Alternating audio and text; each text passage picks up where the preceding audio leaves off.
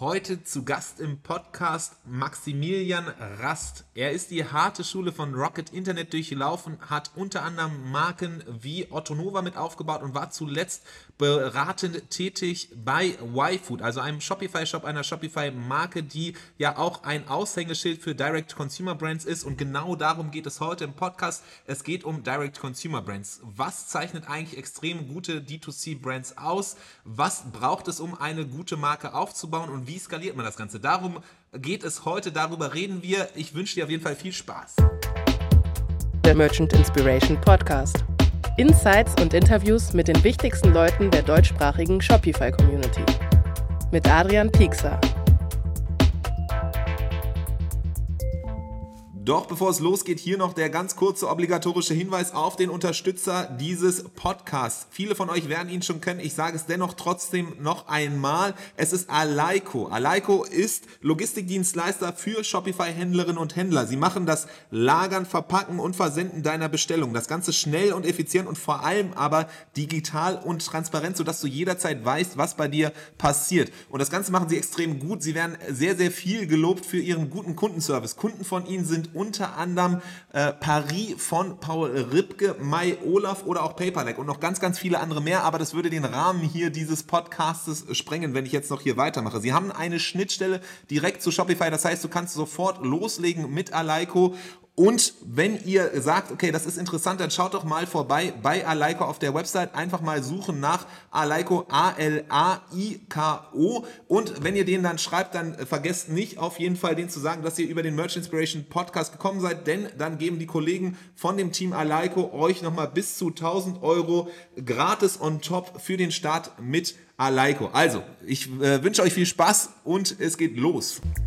So, willkommen zu einer neuen Ausgabe des Merch Inspiration Podcast. Heute wieder ein spannendes Thema. Es dreht sich generell um Wachstum, um Aufbau von D2C-Brands und Marketing, also alles das, was einen umtreibt, wenn man eben einen eigenen Shopify-Shop aufbaut. Ich habe heute wieder einen ganz besonderen Gast bei mir zur Seite, zumindest digital an meiner Seite. Es ist nämlich Maximilian Rast.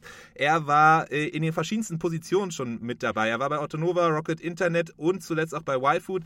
Max, ich will gar nicht zu viel verraten. Vielleicht kannst du dich einfach mal ganz kurz selber vorstellen, aber es ist auf jeden Fall geballte Kompetenz hier in einer Person quasi zu Gast. Ja, vielen Dank, Adrian. Danke für die Einladung. Schön, hier zu sein. Genau, ich bin der Max Rast, habe die letzten 10 Jahre in verschiedenen Startups in Marketingpositionen gearbeitet. Angefangen wie so viele bei Rocket Internet, für die ich vier Jahre lang in Kapstadt war und dort als CMO das Zalando-Modell mit aufgebaut habe.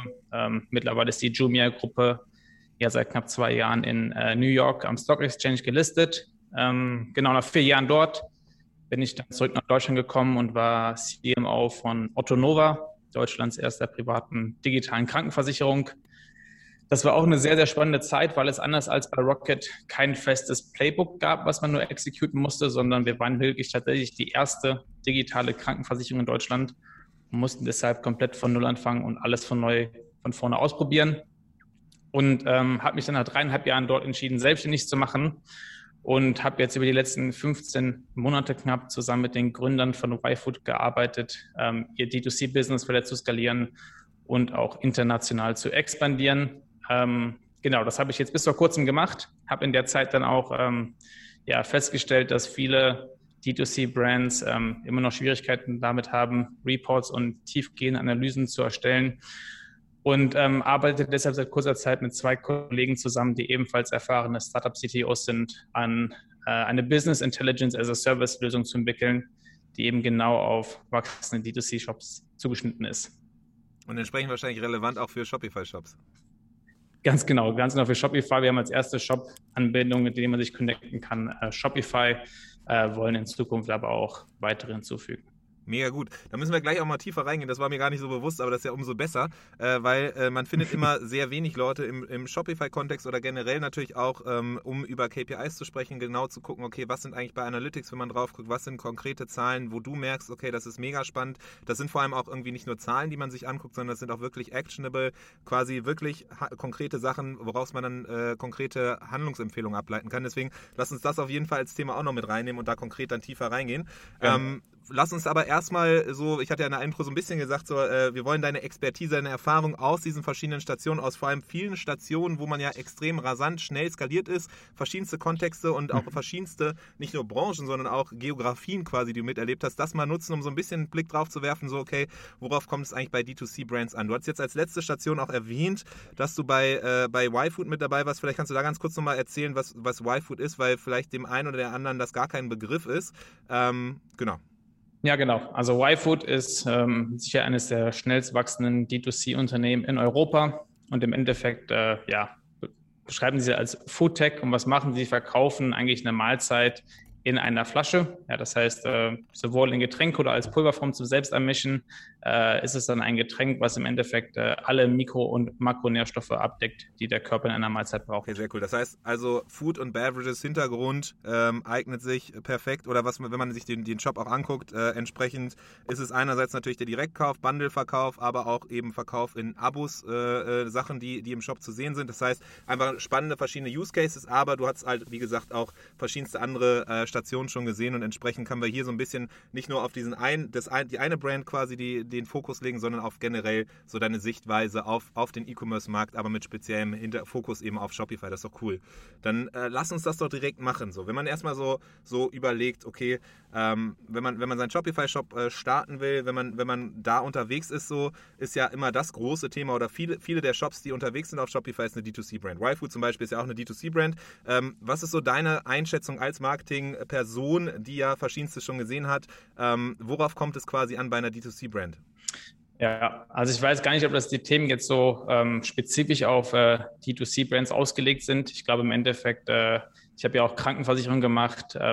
Die Sachen sind alle sehr ähnlich, funktionieren durch die Bank gleich, aber genau, das allererste, was, glaube ich, wirklich einfach essentiell ist, wenn man wirklich nachhaltig wachsen will, dann geht das nur mit einem guten Produkt. Ja, ist einfach so. Man kann natürlich kurzfristig sich irgendwas zusammenhacken.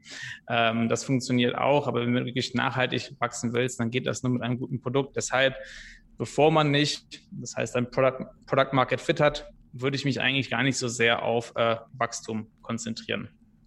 Jetzt natürlich die spannende Frage dann immer, was ist denn jetzt Product Market Fit? Man weiß nicht, ob ich Product Market Fit habe. Ja, gibt es keine natürlich klare Antwort. Wenn ich jetzt aber als D2C-Brand mal irgendwas als mitgeben müsste, dann würde ich halt sagen, eine Customer Lifetime Value Extension von 50% in den ersten 3 Monaten.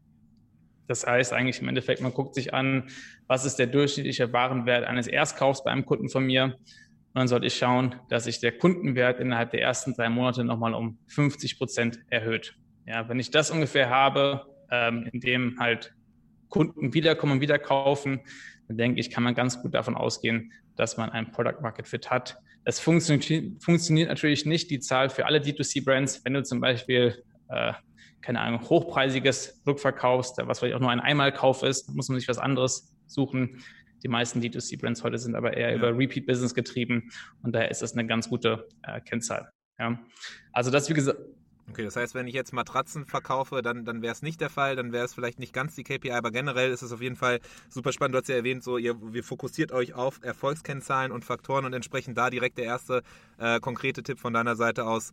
Man sollte auf die Customer Lifetime Value so ein bisschen gucken, was die Erstbestellung war und dann typischerweise so grob 50% sollte dann noch im Nachgang in den nächsten Bestellungen an Wert eingespielt werden. Dann ist es auf jeden Fall ein guter, solider Product Market. Genau, spezifisch in den nächsten 90 Tagen. Ja, also wie gesagt, diese 50% sind für die nächsten 90 Tage ausgelegt. Man muss immer halt gucken, gerade wenn man auch ein junges Startup ist, natürlich hat man nicht ewig Zeit, irgendwelche Sachen zu messen. Natürlich willst du idealerweise langfristig herausfinden, was deine Customer Lifetime Value im Vergleich zu deinem Customer Acquisition Cost ist, aber das ist am Anfang so alles schwierig, deswegen 50% CLV Extension in 90 Tagen ist dann eine ganz gute Benchmark. Ja. Wie gesagt, das ist der erste Punkt. Der nächste Punkt ist auch allgemeingültig, ist das Thema, starte immer beim Kunden, ganz egal, was du machst. Ja, ich weiß, die Leute wollen immer über irgendwelche Hacks und Tactics reden, weil das einfach sexier ist. Und es ist einfach nicht sexy, darüber zu sprechen, wie man sich mit Kunden unterhält. Aber als ich bei Otto Nova zum Beispiel angefangen habe, habe ich mich erstmal hingesetzt und 2 Monate lang Versicherungen gepaukt, weil ich Versicherungen nicht kannte. Ja, es fing am Produkt an.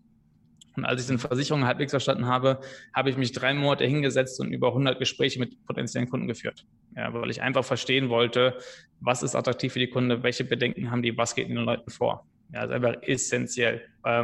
Ähnlich als ich bei YFood war, habe ich mich anfangs hingesetzt in den ersten Wochen, jeden Tag Reviews gelesen, nicht jeden Tag, aber häufig auch bei Kunden angerufen und gefragt, hey, warum kauft ihr, wie nutzt ihr das Produkt, wie seid ihr auf YFood gekommen und einfach wirklich zu verstehen, was bewegt den Kunden, warum kauft er das Produkt, welches Problem, was er hat, will er mit einem Produkt lösen, ist für alles, was du tust, einfach absolut essentiell. Mega spannend. Also das auch ganz kurz, wenn ich da reingrätschen darf. Eine Sache, die ich auch auf jeden Fall immer weiter festgestellt habe, erstens mit den Gästen quasi hier im Podcast, die immer wieder sehr wiederkehrende Muster zeigen und da ist eben auch genau das Gleiche, was du sagst mit gutem Produkt, das A und O erstmal und dann das andere halt auch eben genau dieser Fokus, diese Vernarrtheit darauf zu gucken, okay, was ist eigentlich das Feedback von der Kundin, dem Kunden, was ist so das, was die wirklich antreibt, nicht das, was du persönlich cool findest, so was du dir selber ausdenkst an deinem Laptop in deinem Büro, sondern wirklich konkret das Feedback, die Interaktion, da gibt es ja auch verschiedenste Modelle. Du hast jetzt erwähnt, so du hast Leute wirklich konkret angerufen und wirklich da dann den direkten Kontakt gesucht. Du hast Kundenrezensionen gesucht. Das sind ja auch 2 Kanäle, die sind ja No-Brainer, die hat man ja sofort. Man kann ja rein theoretisch auch E-Mails schicken und dann auch so Sachen selbst wie irgendwie Kundenumfragen oder Co. oder auf Instagram Insta-Stories machen und da direktes Feedback einholen. Also es scheint ja so, als gäbe es unbegrenzt Möglichkeiten mittlerweile, fast von technischer Seite zumindest. Heißt, die Möglichkeiten sind da und deine Erfahrung auf jeden Fall, sodass das A und Ja, genau. Und ich glaube, es gibt unendlich viele Möglichkeiten. Ich glaube, es gar nicht, was man gucken sollte, sich nicht irgendwelche Ausreden zu suchen, hey, ich habe aber noch Tool X und Y gar nicht aufgesetzt. Gerade wenn es um Kundenfeedback geht, es kann auch einfach echt einfach sein. Ja, ruft die Leute an, schreibt ihnen eine E-Mail. Meine Frau hat vor kurzem neben Covid auch einen Shop gestartet.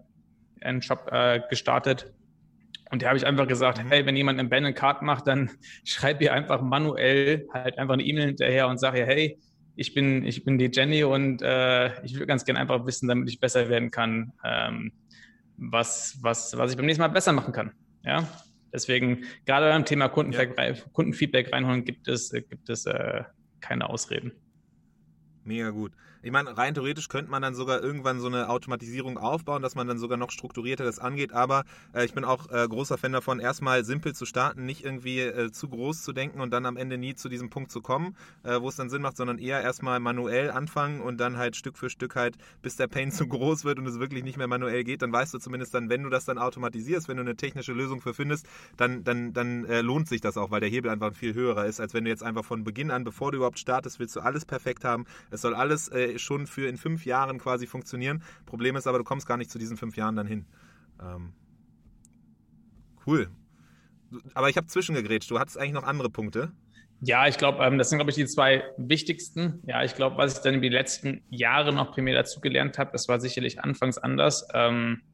Ich habe ja, wie gesagt, bei Rocket angefangen und als man vor irgendwie 10 oder 8 Jahren bei Rocket gesagt hat, man will in Markenaufbau investieren, dann kommt man sich was anhören. Das sehe ich heute ein bisschen anders. Ich würde es auch gar nicht so sehr als Markenaufbau definieren, sondern ich glaube einfach, dass Differenzierung sehr, sehr, sehr wichtig ist. Ja, und Differenzierung kann über verschiedenste Wege passieren. Das kann über eine starke Marke oder Markengeschichte passieren. Es gibt aber noch 3, 4 sehr starke andere Wege, wie man eine Marke wirklich nachhaltig differenzieren kann. Und ich glaube, dass die Differenzierung einer Marke einfach bestimmend dafür ist, wie leicht der Wachstum dir fällt. Ja, wenn du einfach stärker differenziert bist, dann fällt dir Wachstum einfach leichter. Ja, kommt dir einfach alles ein bisschen leichter vor, wenn du wenig differenziert bist, dann kannst du zwar immer noch wachsen, aber es ist alles irgendwie so mühselig und fühlt sich einfach alles sehr viel, viel langsamer an. Ja, das ist aber das dritte Thema. Ja. Hast du da ein Beispiel für Differenzierung, um das ein bisschen konkreter zu machen? Ja, ich glaube, es gibt, wie gesagt, für mich so im Kern viele D2C-Marken der ersten Ära, nächste Mal, der letzten irgendwie 5 Jahre, waren halt irgendwie, hey, wir haben irgendwie ein Produkt, was Premium ist, aber irgendwie noch bezahlbar ist und hat eine sehr starke Instagram-Ästhetik. Ja, das war so die Differenzierung 1.0. Dann haben sie irgendwann gemerkt, so das macht jetzt irgendwie gefühlt jeder. Dann haben die ersten Brands irgendwie angefangen, okay, jetzt retten wir noch die Welt in irgendeiner Form damit draufzupacken. Okay. Was jetzt mittlerweile auch, keine Ahnung, ist irgendwie auch nicht mehr wirklich differenzierend. Und für mich fällt Differenzierung für so eine Modern D2C-Brand irgendwie in 4 Buckets. Ja, das eine kann weiterhin eine starke Brand-Narrative sein, wobei ich glaube, dass die in Zukunft sehr viel differenzierter sein wird. Und ja, man kann auch weiterhin die We're Gonna Save the Planet Story erzählen, aber die wird halt sehr weniger breit ausfallen. Ja, also es wird viel mehr in die Nische reingehen. Ich glaube, ein gutes Beispiel davon ist Liquid Death Mountain Water. Ja, die machen im Endeffekt verkaufen die Wasser in einer Dose, aber sagen halt darüber aus, wir sind halt nachhaltiger und machen das aber auf eine sehr, ich sag mal, eher Heavy-Metal-Kommunikationsart und Weise. Also sehr nischig eher und hochgradig erfolgreich. Ja? Und ich glaube, wenn man halt in Zukunft so über Brand Narrative kommen will, dann wird sich das sehr viel mehr in die Nische entwickeln. Das ist das erste Thema. Zweites Thema ist über Owned Audiences. Ja, also wenn du praktisch schon woanders dir eine Audience aufgebaut hast, die du dann monetarisierst. Ich glaube, das wird in Zukunft ganz viel über einfach Influencer auch kommen und passieren. Dass die Influencer, okay, das heißt dann konkret so Content Creator, die dann die du entweder eine eigene Marke aufbauen oder halt in Zusammenarbeit mit einer Brand, dass wenn ich jetzt Bock habe, eine eigene Marke aufzubauen, überlege, okay, welcher Content Creator, sei es YouTube, TikToker, Instagrammer, passt da perfekt zu, gehe den an und dann sind die quasi so ein bisschen das Gesicht der Marke und bringen. Ja, ich glaube tatsächlich, dass es fast mehr darüber gehen wird, dass die Influencer selbst Marken machen werden, statt einfach nur, ich meine, jetzt vor kurzem hat ja irgendwie Skims, die Marke von Kim Kardashian, eine Funding Round announced mit einer Bewertung von 1,2 Milliarden war es, glaube ich, ja, weil sie geben im Endeffekt, hieß es dabei, kein Geld für Marketing aus. Sie müssen kein Geld für Marketing ausgeben und wenn du kein Geld für Marketing ausgeben musst als Brand, ist es natürlich bombastisch. Und da gibt es ja verschiedenste Beispiele von groß nach klein, wo halt Audiences jetzt einfach monetarisiert werden in der Zukunft. Das heißt, neben Brand Narrative hast du Owned Audiences. Das dritte Thema ist dann einfach, was dann meistens auf einer Brand Narrative aufbaut, ist dann einfach eine Customer Experience, ja, wo du einfach die Kundenerfahrung und den Kauferfahrung über verschiedenste Arten und Weisen einfach grundlegend veränderst. Ich glaube, ein Beispiel damals war halt zum Beispiel auch eigentlich eher ein D2C 1.0 Brand, aber trotzdem ein gutes Beispiel hier für den Fall, weil viele es kennen, sind Emma-Matratzen oder Emma-Matratzen, wo man halt eigentlich tatsächlich eine Matratze 100 Tage lang Probe liegen konnte. Ja, für sich zu Hause und wenn es einem nicht gepackt hat, einem nicht getaugt hat, dann kommt man sie wieder zurückschicken. Das heißt, wo einfach die Kundenkauferfahrung einfach nachhaltig besser gemacht wird. Das ist das dritte Thema. Und das letzte Thema, was ein bisschen nach hinten geraten ist, aber wahrscheinlich auch wieder nach vorne kommen wird, ist das Thema IP, also Intellectual Property. Das Schwierigste ist. Aber selbst wenn man eine starke IP hat, kann man darum herum auch die Differenzierung aufbauen. Ich glaube, bestes Beispiel hier auch aus Deutschland ist AirUp, die einige Patente halten auf das Produkt, was sie haben. Und im Endeffekt, überraschenderweise, gibt es bis heute kein Produkt, was ja mehr oder weniger 1:1 das gleich gemacht hat. Also natürlich gibt es andere Produkte, die dir auch Trinken mit Geschmack in irgendeiner Form verkaufen wollen, aber keins davon halt über einen Geruch im Endeffekt. Das heißt, über IP kann man auch sehr stark differenzieren. Der Merchant Inspiration Podcast. Jede Woche eine neue Folge. Abonnier ihn und verpass keine Folge. Okay, also eigentlich alle 4 Punkte, die du genannt hast, super spannend. Am Ende so ein bisschen Erfolg, also so unfair advantages nennt man das ja oft. Ne? Irgendwie Intellectual Property ist was man am Ende dann Vorsprung hat gegenüber anderen Marken, weil man eben das Produkt so sicherstellt durch die Intellectual Properties, dass kein anderes so in der Form nachmachen kann. Oder sonst diese Owned Audiences, also eigene Kanäle, über die man bespielen kann, wo man dann auch quasi den anderen Marken was vorweg hat, weil man nämlich eben diesen Zugang zur Zielgruppe bereits hat, wenn man mit der Marke startet. Customer Experience, gut, das könnte man noch am ehesten wahrscheinlich nachmachen, wenn du jetzt sagst, so Beispiel mit Emma-Matratzen 100 Tage liegen. Wahrscheinlich, du meinst ja auch, das war die erste Generation. Das heißt, jetzt muss man schon wahrscheinlich ein bisschen mehr machen. Aber es ist ganz spannend zu sehen. Das heißt, es ist irgendwie in irgendeiner Weise braucht man was eben man einen Vorteil gegenüber den anderen hat und in diesen 4 verschiedenen Bereichen muss nicht überall in jedem einzelnen dieser Bereiche, sondern kann ja einer von 4 auch sein, rein theoretisch, ne? Genau, also ich glaube, es wäre, wenn man denkt, man kann sich in allen 4 Bereichen was aufbauen, dann das wäre absurd. Ich glaube, die meisten Brands haben keins von den 4. Ja, wenn du eins davon wirklich gut hinbekommst, bist du schon den meisten voraus und man kann dann aus einem Kern kommen, natürlich noch irgendwie ein zweites, vielleicht mal mittelfristig darum herum aufbauen. Ja, ich glaube, die naheliegendsten sind dann irgendwie mit dem Thema Brand anzufangen und dann Community darum zu bauen oder über eine starke Brandgeschichte sich eine eigene Owned Audience aufzubauen. Das sind dann ganz die naheliegendsten Folgen.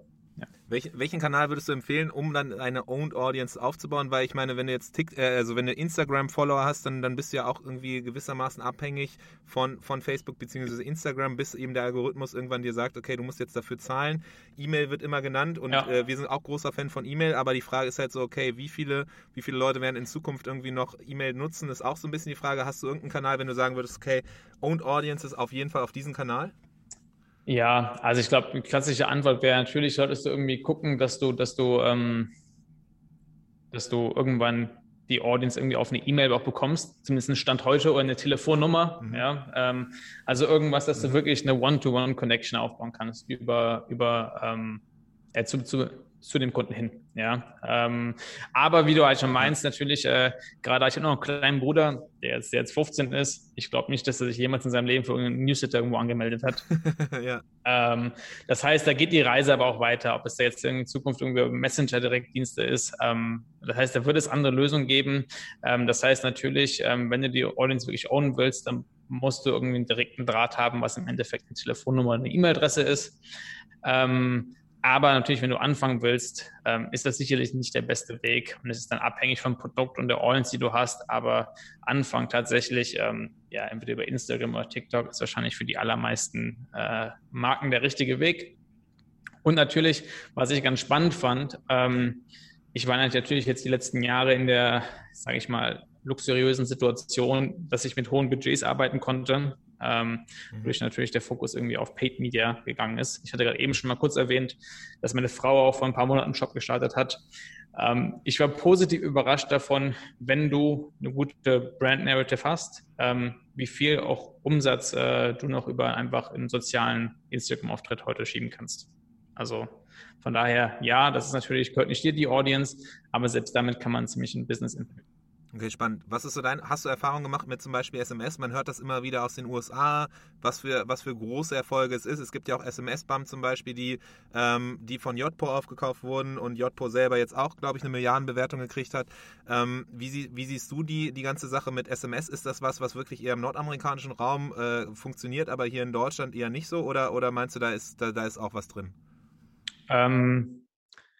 Gute Frage. Ich finde es auch hochgradig überraschend, wie stark das Thema da abgeht. Es gibt also Argumente wie, man hat nur 100% Open Rate, aber das finde ich irgendwie ein bisschen schwachsinnig, weil die Leute öffnen es, weil sie die Notification nicht mehr sehen wollen, aber wenn du die Leute zuspammst, dann spammst du sie zu.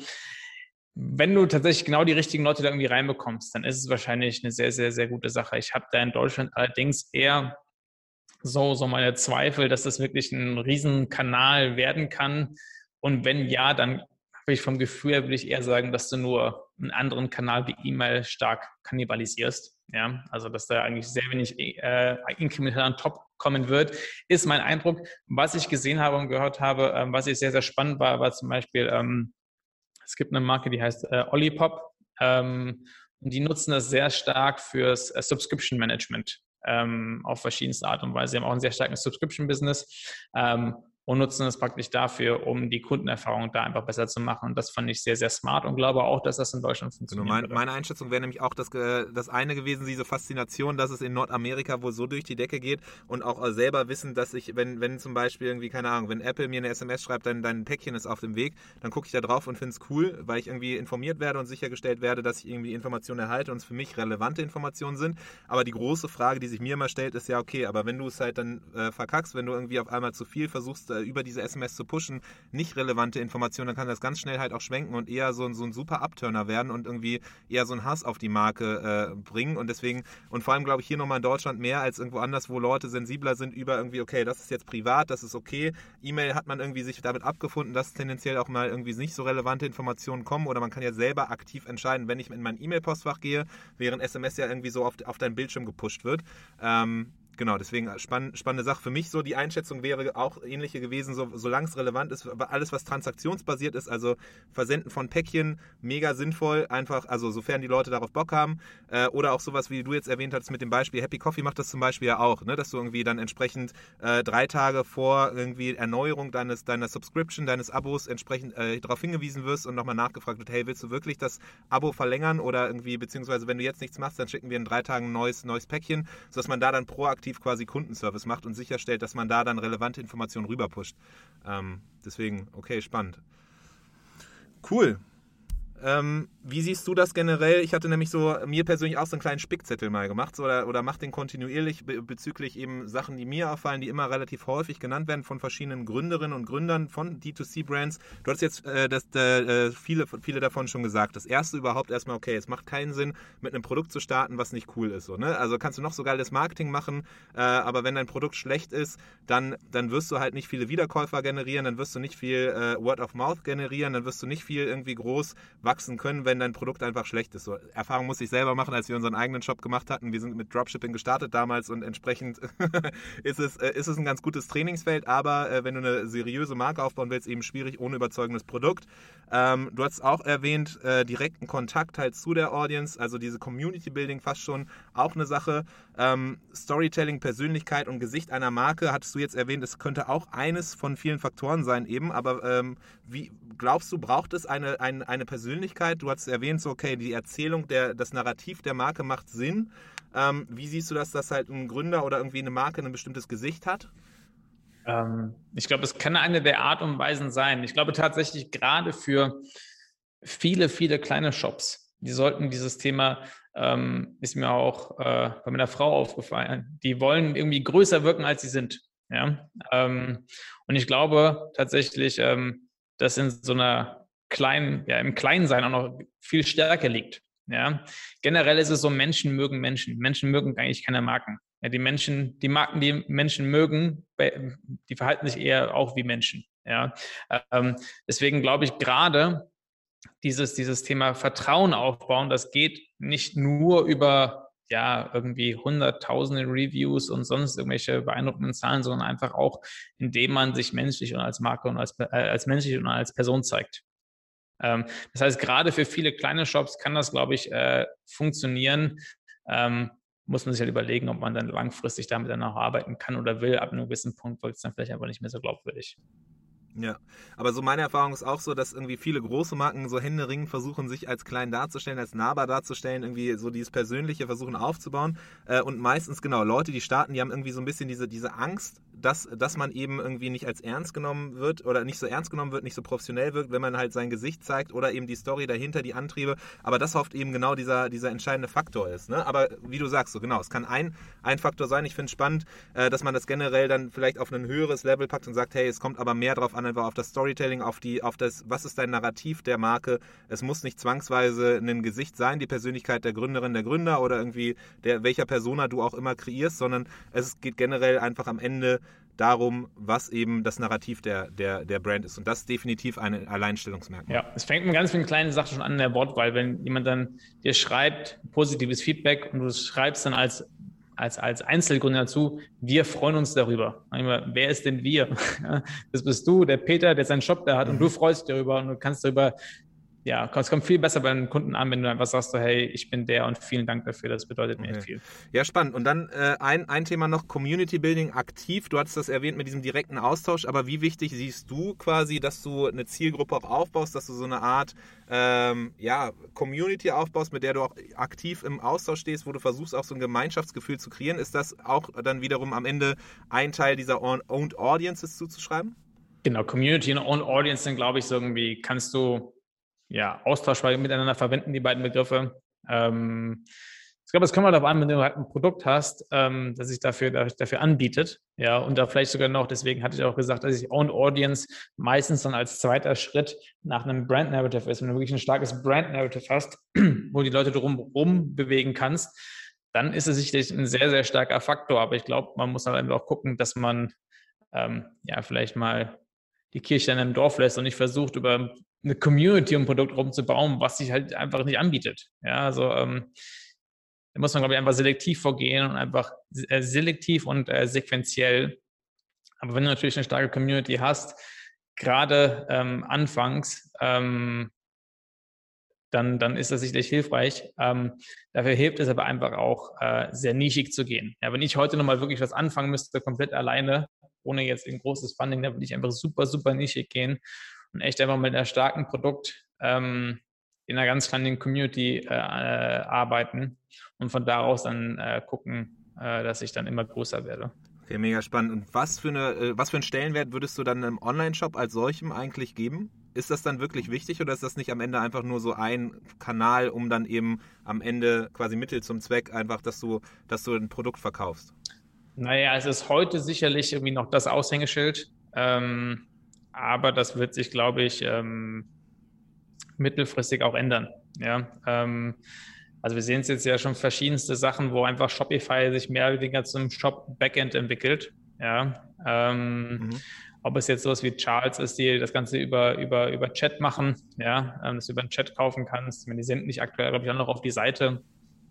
Aber das ist auch noch eine Frage der Zeit. Ich habe heute Morgen gesehen, eine Technologie, die heißt Badge, wo du praktisch einen QR-Code auf dein Produkt draufpacken kannst. Und wenn du den QR-Code einscannst, dann wirkt der praktisch ähnlich, wie man es bei Lieferando kennt, direkt dieser Apple-Checkout angezeigt auf dem Handy und kannst direkt das Produkt bestellen. Das heißt, ja, ich glaube, aktuell ist es der Shop sicherlich nur das Aushängeschild, aber mittelfristig wird es wahrscheinlich eher einer von vielen Wegen sein, wie du das Produkt kaufen kannst. Okay, das heißt, am Ende ist quasi jetzt gerade das eine Projektionsfläche, um eben entsprechend dann diese ganzen Sachen, die wir eben genannt haben, die Erzählung, das Narrativ darzustellen, um zu interagieren, um diese bestimmte Customer Experience zu generieren, aber man sieht schon gewisse Schritte hin zu eben dann näher an den Kunden, die Kunden ran, da wo sie sich aufhalten, entweder in Social Media, in Messengern, wo auch immer, dass da tendenziell eben dann den Stellenwert, den ein Online-Shop aktuell hat, dann irgendwie in 5 Jahren oder so nicht mehr so per se hat. Genau, ich glaube, das ist eine gute Zusammenfassung von dem, was ich eigentlich sagen wollte. Wie siehst du das mit Instagram-Shopping? Was ist deine Sichtweise darauf? Ist das ein Thema oder gar nicht mit bisher auseinandergesetzt? Wenig mit auseinandergesetzt. Bin überrascht davon, dass es immer noch nicht in der Gänze verfügbar ist. Also es ist so naheliegend, für Instagram da was zu machen. Ja, wie gesagt, überraschend, dass das da echt immer noch so seit gefühlt Jahren schon vor sich hin dümpelt. Ja, okay.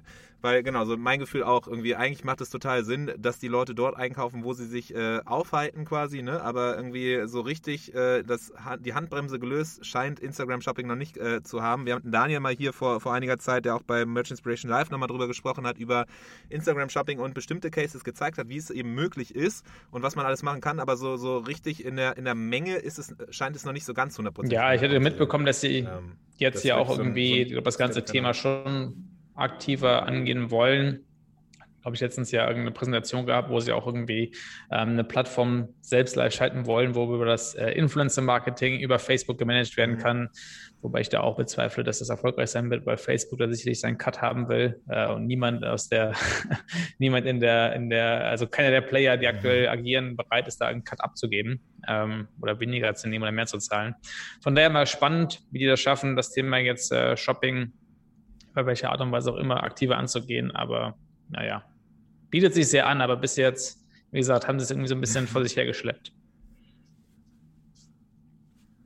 Okay, dann lass uns nochmal den Schwenk machen. Du hast eben gesagt schon oder erwähnt, Abo. Du hast ein Beispiel gebracht von einem Shop, die auch Abo ganz gut machen, wo man SMS dann auch nutzen kann, um eben dann quasi Kundenservice noch ein bisschen besser zu machen. Was ist generell deine Erfahrung mit Abo? Also gefühlt von dem, was ich immer mitkriege oder auch im Kontakt mit Kundinnen und Kunden und anderen Händlerinnen und Händlern, vor allem auf Shopify eben, ist immer so die Sache, vor allem aus dem Food- and Beverage-Bereich bietet sich halt an. Kosmetik tendenziell auch, überall, wo es quasi wiederkehrende Käufe generell sind und wenn Leute sich einlassen auf eine Marke, auf ein Produkt und das wiederkehrend kaufen wollen, dann ist immer so der erste Versuch direkt so, okay, lass uns Abo anbieten. So. Und dann wird das so dargestellt als der heilige Gral oder die Vorstellung zumindest, okay, ich installiere jetzt einen Recharge, habe dann diese Option da auf meiner Produktseite und dann ist alles getan und dann muss quasi gar nichts mehr gemacht werden. So, die Hälfte der Leute steigt direkt auf Abo um.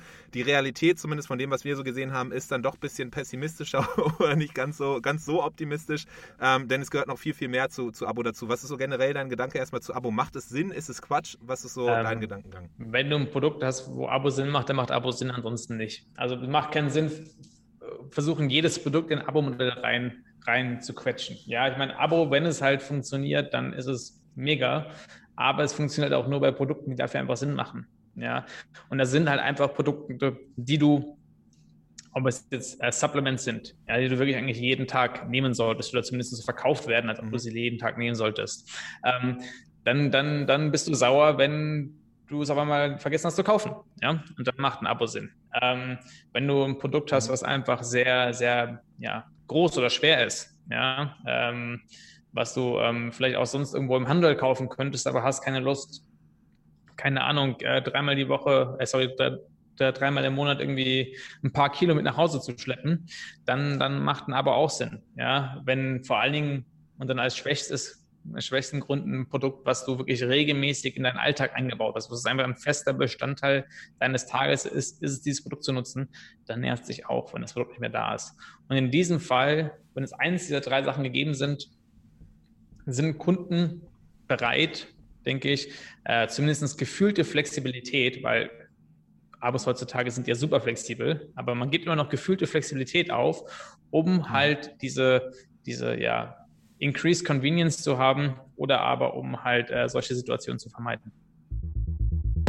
Bleibe auf dem Laufenden über alle Neuigkeiten in der deutschsprachigen Shopify-Community mit unserem Newsletter. Mehr Infos dazu in unserer Bio. So ein bisschen ist nämlich immer die Gefahr, glaube ich, von Kundenseite, also Händlerseite aus immer so, auf jeden Fall, dann habe ich irgendwie Steady Income, ich weiß am Anfang des Monats, was am Ende rauskommt, aber ich glaube, so die Wahrnehmung von Kundenseite aus oder Kundenseite eben entsprechend, okay, ich komme in eine neue Abo-Falle, ich muss dann irgendwie wieder was ich vergesse dann zu kündigen, wieder Kosten und so, wo ist der Mehrwert eigentlich? So, ne? Deswegen wäre meine Frage, okay, hat es sich damit getan, wenn ich einfach quasi dann die Abo-Funktionalität implementiere in den Shop oder siehst du tendenziell auch noch mehr dazu, dass man irgendwie Mehrwert leisten muss, sei es durch irgendwie höhere Convenience oder irgendwie Services oder auch vielleicht dann eine bestimmte Ansprache abseits von der Produktseite? Ja, ich glaube, man kann prinzipiell einen Kunden, der nicht ein Abo will, kannst du nicht ein Abo reinzwingen. Ja, das wird einfach nicht passieren. Ich glaube, dadurch zu viele Leute aus der Vergangenheit irgendwie geschädigt. Ja. Natürlich kann man aber das Abo noch weiter attraktiv machen, indem man zum Beispiel sagt, hey, es gibt Limited Editions, die man nur bekommt, wenn man im Abo drin ist oder früher Zugang zu bekommt oder dass man das halt irgendeinem Loyalty-Programm halt irgendwie verbindet. Ich glaube tatsächlich aber, dass der Kern für ein erfolgreiches Abo-Modell liegt darin, einfach einen guten, wirklich starken Fit zum Produkt zu haben. Ansonsten, was passieren wird, ist, dass die Leute entweder sagen, hey, Abo mache ich nicht, ja, oder aber, dass du halt Leute hast, die schon ein bisschen, sage ich mal, vielleicht erfahrener sind und hingehen werden, alles klar, 15% Discount nehme ich gerne mit, Abo abschließen, bestellen, direkt danach canceln und das bringt dir dann auch keine höhere Customer Lifetime Value, sondern sogar eine niedrigere, weil du einfach mehr Marge abgibst. Ja? Das heißt, genau, deswegen glaube ich wirklich tatsächlich, der Kern ist das Produkt. Ich glaube, eine weitere Sache, die sehe ich aber tatsächlich eher auf Shopify-Seite als auf Merchant-Seite, ist, dass an dieser wahrgenommenen Inconvenience von einer Subscription gearbeitet werden muss. Ja, ich hätte letztens darüber nachgedacht, dass es eigentlich super nice wäre, wenn es von Shopify eigentlich so eine Art App geben würde, wo ich, ähnlich wie ich bei Amazon, den Lieferstatus aller meiner Bestellungen sehen kann. Ja, und wenn man über so eine App dann auch zum Beispiel zentral eine Subscription managen könnte von allen möglichen Shops, wo man ist und einfach reingehen kann und sagen kann, skip, swap, cancel. Das würde, glaube ich, für den Ruf von der Subscription einfach sehr viel mehr helfen, weil es einfach sehr viel einfacher aussehen würde.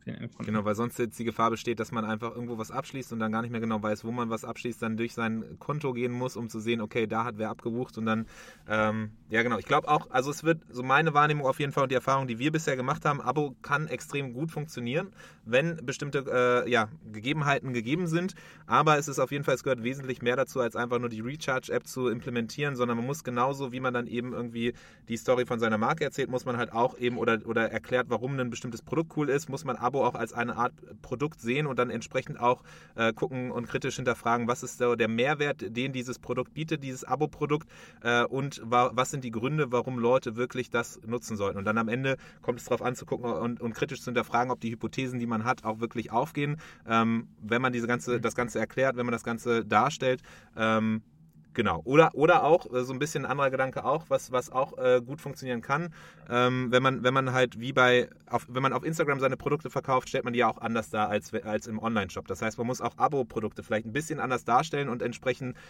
nicht das Produkt in den Vordergrund stellen, sondern den Mehrwert.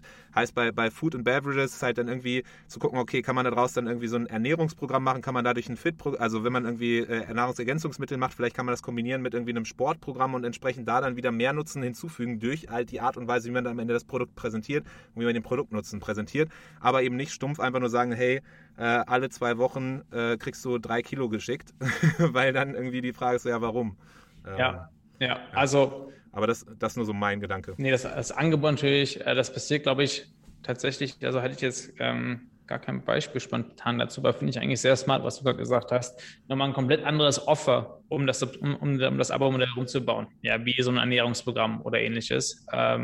Weil das Offer ist im Endeffekt, für viele Käufer im Endeffekt das Entscheidendste und das, was tatsächlich am wenigsten einfach optimiert wird von den meisten Shops. Total. Oder man kann sogar noch weiterdenken, wenn man jetzt so ein Blei ist, dass man dann sowas macht wie, es gab ja im Januar diese Veganuary, dass man dann halt eben so ein Community-Ding draus macht und sagt so, hey, einmalig für den Januar ernähren wir uns alle gemeinsam dann irgendwie vegan und testen das mal aus. Entsprechend kannst du für den Zeitraum dir die perfekte Sache nutzen. Du kannst es dann auch weiter verschenken und dass man dann halt eben so Events draus macht, so quasi Community-Events, Brand-Building-Events, wo dann auch ganz klar ist, dass es nicht nur irgendwie ongoing ist für immer, sondern eher so gezielt halt bestimmte Phasen und dann daraus so ein Erlebnis macht, dann kann man es wieder aufgreifen im Newsletter, dann kann man es aufgreifen im Marketing, im Branding und so weiter und schafft dann sogar noch mal ein bisschen mehr so ein Spektakel-Erlebnis darum, so ein Zugehörigkeitsgefühl. Das sind alles so Sachen, wo ich denke, okay, Abo kann funktionieren, aber man muss halt sich ein bisschen mehr Gedanken machen und überlegen, okay, was ist eigentlich so der Sinn und Zweck eines Abos im Hintergrund? Ja, total. Ja. Aber vielleicht können wir es irgendwann demnächst mal wieder ausprobieren. Wenn hier irgendwelche zuhören, die gerne Bock darauf haben, dann meldet euch, entweder Max oder mir, dann können wir da mal weiter reingucken. Ein bisschen rumexperimentieren mit Abos. Gerne. Dann noch, wo ich jetzt die Chance habe, du hast ja ganz am Anfang erwähnt, dass du halt gerade dran rumschraubst an eben einem Tool, was hilft, Analytics besser auszulesen und entsprechend da dann Empfehlungen an die Hand zu geben. Vielleicht kannst du noch mal ganz kurz so erwähnen, was sind so deine Lieblings-KPIs, auf die du immer guckst oder wo du, wenn jemand dich fragt, hey, kannst du mir mal helfen mit meinem Shop, wo du sagst, okay, da gucke ich auf jeden Fall drauf und da kann man relativ schnell irgendwie bestimmte Hebel finden? Ja, pauschal antworten immer, wie gesagt, sehr, sehr, sehr schwierig, weil es halt echt auf die Situation in den Shop halt irgendwie drauf ankommt. Ich glaube, was wir halt versuchen bei uns ist halt, eine Landschaft abzubilden, mit der du wirklich die 30 Reports fertig zur Verfügung hast, indem du einfach deine Data Sources anbindest und dann genau praktisch dich von oben nach unten durcharbeiten kannst, um herauszufinden, wo sind eigentlich die Hebel, wo hast du wirklich Wachstumspotenzial. Ja. Wenn man jetzt pauschal darauf antworten müsste, was schaue ich mir als erstes an, habe ich gerade eben schon anfangs kurz gesagt, das Erste, was ich mir erstmal anschaue, ist, wie viel der Kunden kommen wieder, beziehungsweise was ist meine CLV-Extension innerhalb der ersten 3 und 12 Monate. Ja, das sind die ersten Sachen, die ich mir anschaue. Dann hat man natürlich noch den gesamten Customer Lifetime Value versus den Customer Acquisition Cost, also CLV to CAC Ratio, ganz, ganz wichtig. Was dann viele vergessen oder übersehen, gerade für sage ich mal, ob es jetzt bootstrapped ist oder Shops, die nicht irgendwie maximal gefundet sind, ist dann die CLV Payback Period. Also wie lange brauche ich eigentlich, um meine Customer Acquisition Costs wieder reinzuholen? Weil im Endeffekt sehe ich Kundenakquise für die allermeisten D2C-Shops eigentlich fast wie Kauf von Inventar. Ja, du kaufst dir etwas, was du über längere Zeitraum monetarisierst. Und deswegen ist nicht nur wichtig, wie schnell verkaufst du das Inventar, was du kaufst, sondern wie schnell kriegst du zumindest deine Kunden auf Break-Even. Deswegen die Payback-Period für deine Kunden auch eine wirklich sehr, sehr wichtige Zahl. Und das sind, würde ich sagen, die Hauptzahlen, die natürlich, natürlich noch vergessen habe, es liegt ja ein bisschen mit drin in der CLV-Berechnung, weil natürlich Margen da auch schon mit einberechnet sind. Aber ich glaube, es ist einfach auch wichtig für ein Business, dass die Margen halt irgendwie stimmen. Wenn du teilweise auch mit Shops gesprochen haben, die einfach von der Margenstruktur von ihren Produkten einfach schon Probleme haben werden zu skalieren. Ja, das heißt, teilweise muss eine gewisse Grundstruktur der Margen einfach da sein, damit überhaupt so ein Business nachhaltig wachsen kann. Was ist so eine Faustregel oder Daumenregel für Margen? Was sagst du, ist so gesund? Also ich glaube, wenn man langfristig mal aufs Business irgendwie geht, dann sollte man gucken, dass man irgendwie ungefähr 25% für Profit hat, 25% für Overhead, 25% für Marketing und 25% für Product and Fulfillment. Wenn man es mal ganz einfach rechnen will. Ja. Okay. Und natürlich hast du gerade, und wenn du auch dann irgendwie gefundet bist und am Wachsen bist, dann ist der Profit-Teil am Anfang ist kleiner und der Overhead-Teil größer und all solche Geschichten. Aber wenn man jetzt mal für einen organisch wachsenden Shop irgendwie reingehen will, der auch nicht ewig viel Kapital hat, dass er erstmal negativ operieren kann, dann ist das, glaube ich, ganz gute Zielwerte. Okay, cool, spannend. Gibt es schon Näheres, was du dazu sagen kannst zu eurem Projekt und dem Ganzen? Gibt es irgendwie eine Landingpage oder irgendwas, wo man sich anmelden kann? Oder muss man zunächst erstmal dich auf LinkedIn suchen und dich per LinkedIn dann anschreiben und fragen, ob man dann kontaktiert wird, wenn es da mehr zu berichten gibt? Gerne per LinkedIn anschreiben.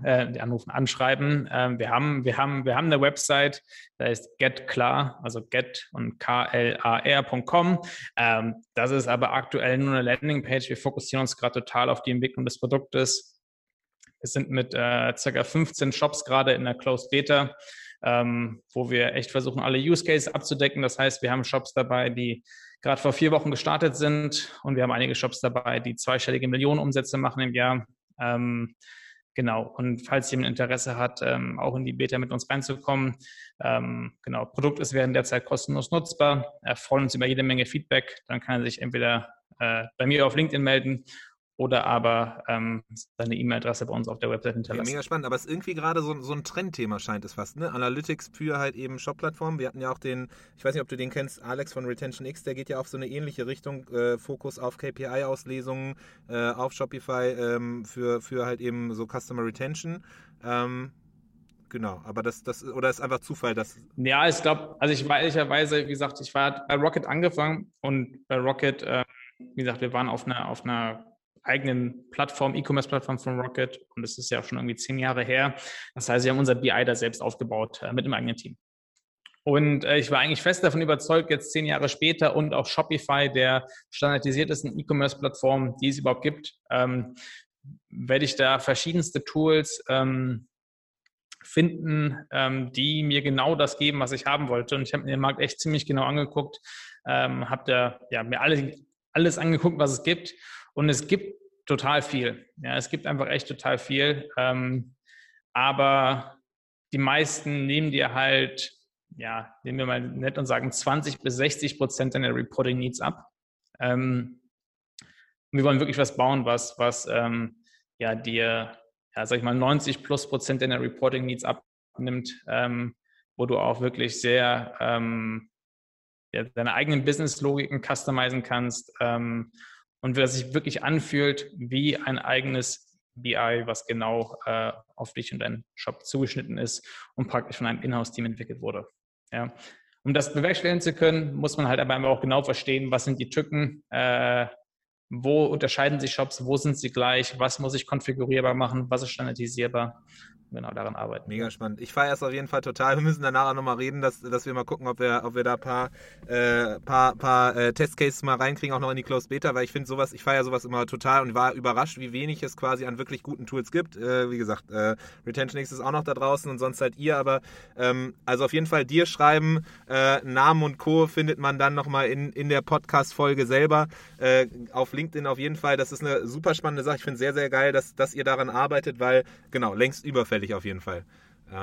Mega nice. Cool. So, mit Blick auf die Uhr, wir haben jetzt sehr, sehr lange geredet, aber es war wahnsinnig viel Information dabei. Riesen Dank an dich, dass du hier warst, dass du so viel, dein Wissen geteilt hast, so viel, deine Erfahrungswerte mit uns ausgetauscht hast. Und riesen Dank auf jeden Fall dafür. Ich würde sagen, wenn dann das Tool irgendwann mal wieder live, also wenn das Tool dann irgendwann live ist, dann wäre es auf jeden Fall mal spannend, auch deine Erfahrungen nochmal zu hören und konkret nochmal in das Thema Analytics reinzugehen. Das ist ja eine Welt für sich, aber nicht umso weniger spannend, sondern ganz im Gegenteil, eine riesenspannende Sache. Deswegen, Max, riesen Dank dir auf jeden Fall, dass du hier warst. Vielen, vielen Dank und bis hoffentlich zum nächsten Mal. Danke dir, Adel. Hat Spaß gemacht. Bis bald. Tschüss. Das war der Merchant Inspiration Podcast in dieser Woche. Wenn du es noch nicht getan hast, abonniere uns. Bis zum nächsten Mal.